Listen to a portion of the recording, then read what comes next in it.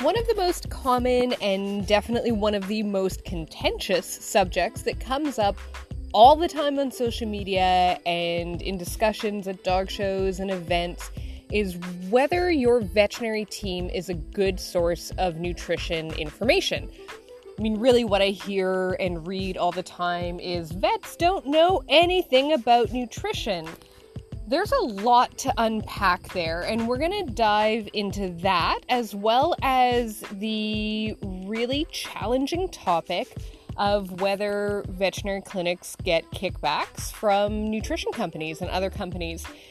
So let's start out with your veterinary team and their knowledge of nutrition. So when I hear somebody say vets don't know anything about nutrition, very often this is being extolled by someone who had the genuinely very unfortunate experience of working with a clinic who is just diametrically opposed to their nutritional philosophy and beliefs. So maybe this is somebody who feeds raw, and their clinic is just vehemently against raw diets. So if this is the situation that you're in, honestly, you need to find a new clinic. I am absolutely not saying that if your clinic doesn't support raw, they're wrong. I'm just using raw as an example. I'm saying that you need to find the right fit with a practice. So if feeding raw is important to you, then you need to find a clinic who either supports that or at the very least doesn't oppose it. This is true with anything. If you feed a retail diet, find a practice who will respect that. If you want to feed a homemade diet, find a practice who will help you do that right. So find a practice that fits with your philosophy. We have an absolute wealth of options with veterinary practices across Canada. So you have the ability, the opportunity to find a practice whose philosophy and approach aligns with yours, at the very least to the extent that you can work together peacefully without always feeling like you're coming back to the same argument again and again. It's tiring for you, it's tiring for your veterinary team, and it isn't helping anybody, and most importantly, is not helping the pet.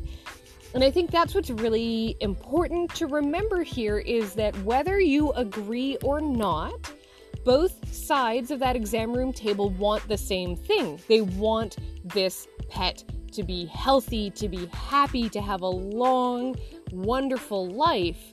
So find a place that you can start together, find some common ground, and start working from there. Let's unpack a bit more what veterinary team members know or don't know about diet and nutrition. First, let's just put the first part of this to rest. They absolutely have a ton of nutrition-related education in school. Whether you're a veterinary technician or a veterinarian, you have learned about the fundamentals of nutrition, about the fundamental needs of dogs and cats, and how that works together. And yes, you will of course learn about specific diets because these are diets that can help in the medical management of your future patients. This is very important information. Now, another part of this that I hear a lot is that nutrition information is all coming from companies who make these diets. So that's a pretty sweeping generalization. Absolutely, your veterinary nutrition companies are providing some very valuable education to veterinarians, to veterinary technicians in school, and for that matter, out of school in continuing education. I spent 18 years working in the pet food industry, primarily with veterinary nutrition companies, so I'm absolutely speaking from firsthand knowledge here. There are a couple of really important points to remember that when information is provided from a company, there is not necessarily an inherent bias. First of all, the people who join these companies are doing so because they are absolutely passionate about caring for pets, about making a difference in pets' lives, and how nutrition can play a role in having pets lead their best life. When you're giving a presentation at a veterinary school or a veterinary technology school, it needs to be nutrition focused, not diet focused. It cannot be biased. It is reviewed before you go in and give that presentation. And these companies have an absolute wealth of information, expertise, and knowledge. from their own team members. They have nutritionists, they have internists, they have veterinarians who bring a ton of knowledge to the table. From their own research and development, from their own clinical trials, they have great, valuable information to share. And yes, they also make diets. And yes, of course, they also profit from those diets. They are a business. But that does not mean that the information coming from these companies isn't valuable and isn't applicable to pets outside of whether or not they are eating this specific diet. So, very good information. If you've got a company coming in and talking about weight loss diets, they are going to talk about different approaches. They'll talk about high protein diets, they'll talk about high fiber diets, and they will use diet examples, and they will use examples across a range of companies. That absolutely isn't their chance to talk about why you should be using diet X. Carrying on after graduation, these same companies invest significant resources in continuing education because that is for the betterment of the entire industry and for the care of that pet.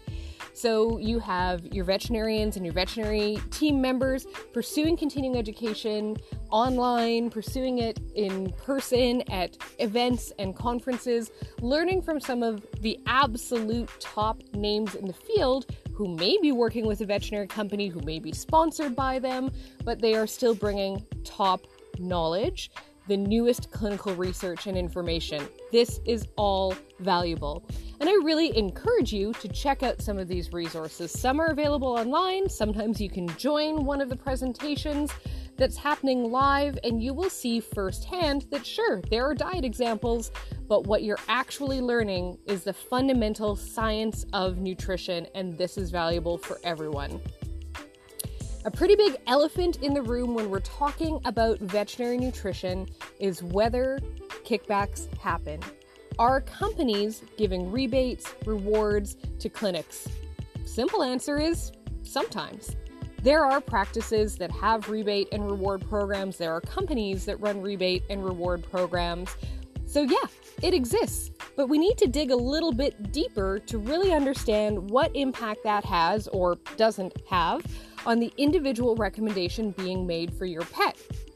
First, let's not kid ourselves. A grocery diet company would be extremely eager to write your vet a much bigger check if they were willing to push their diet. So this isn't what is driving your veterinary team's choices. Also, if there is a rebate, it's going to the practice owner, who may or may not be somebody you ever see actively in practice, and almost never associated with the person you're actually speaking to. The veterinary technicians across Canada do heaps of nutritional recommendation and nutritional consultation.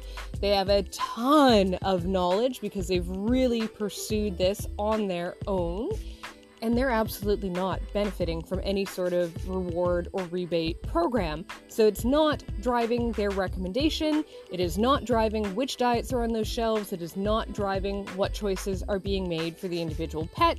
And most clinics are not benefiting from a rebate or reward program. So really is not something that's driving bias in the industry. So why do veterinary team members recommend the diets on their shelves? Well, first, because they know them inside and out. If you have a dog with pancreatitis, you need to feed a low-fat diet. Your veterinary team knows which options they have that are low fat and which are appropriate for truly fat intolerant conditions, because some pets with pancreatitis need low fat, some need an ultra low fat. They are actually fat intolerant.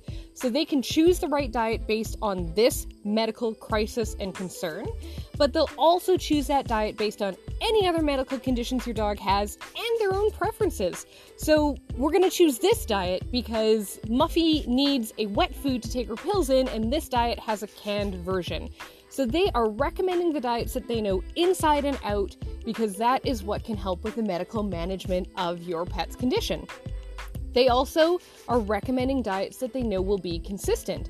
So carrying on with that low-fat example, if you have a fat-intolerant pet, you have a miniature schnauzer who has hyperlipidemia, and you need a strictly low-fat diet, you need a diet that isn't going to have varying levels of fat.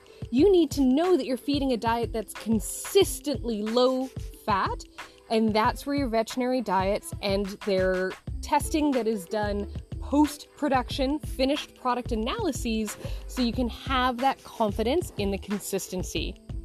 They're choosing diets where they have first-hand knowledge of their quality assurance and quality control.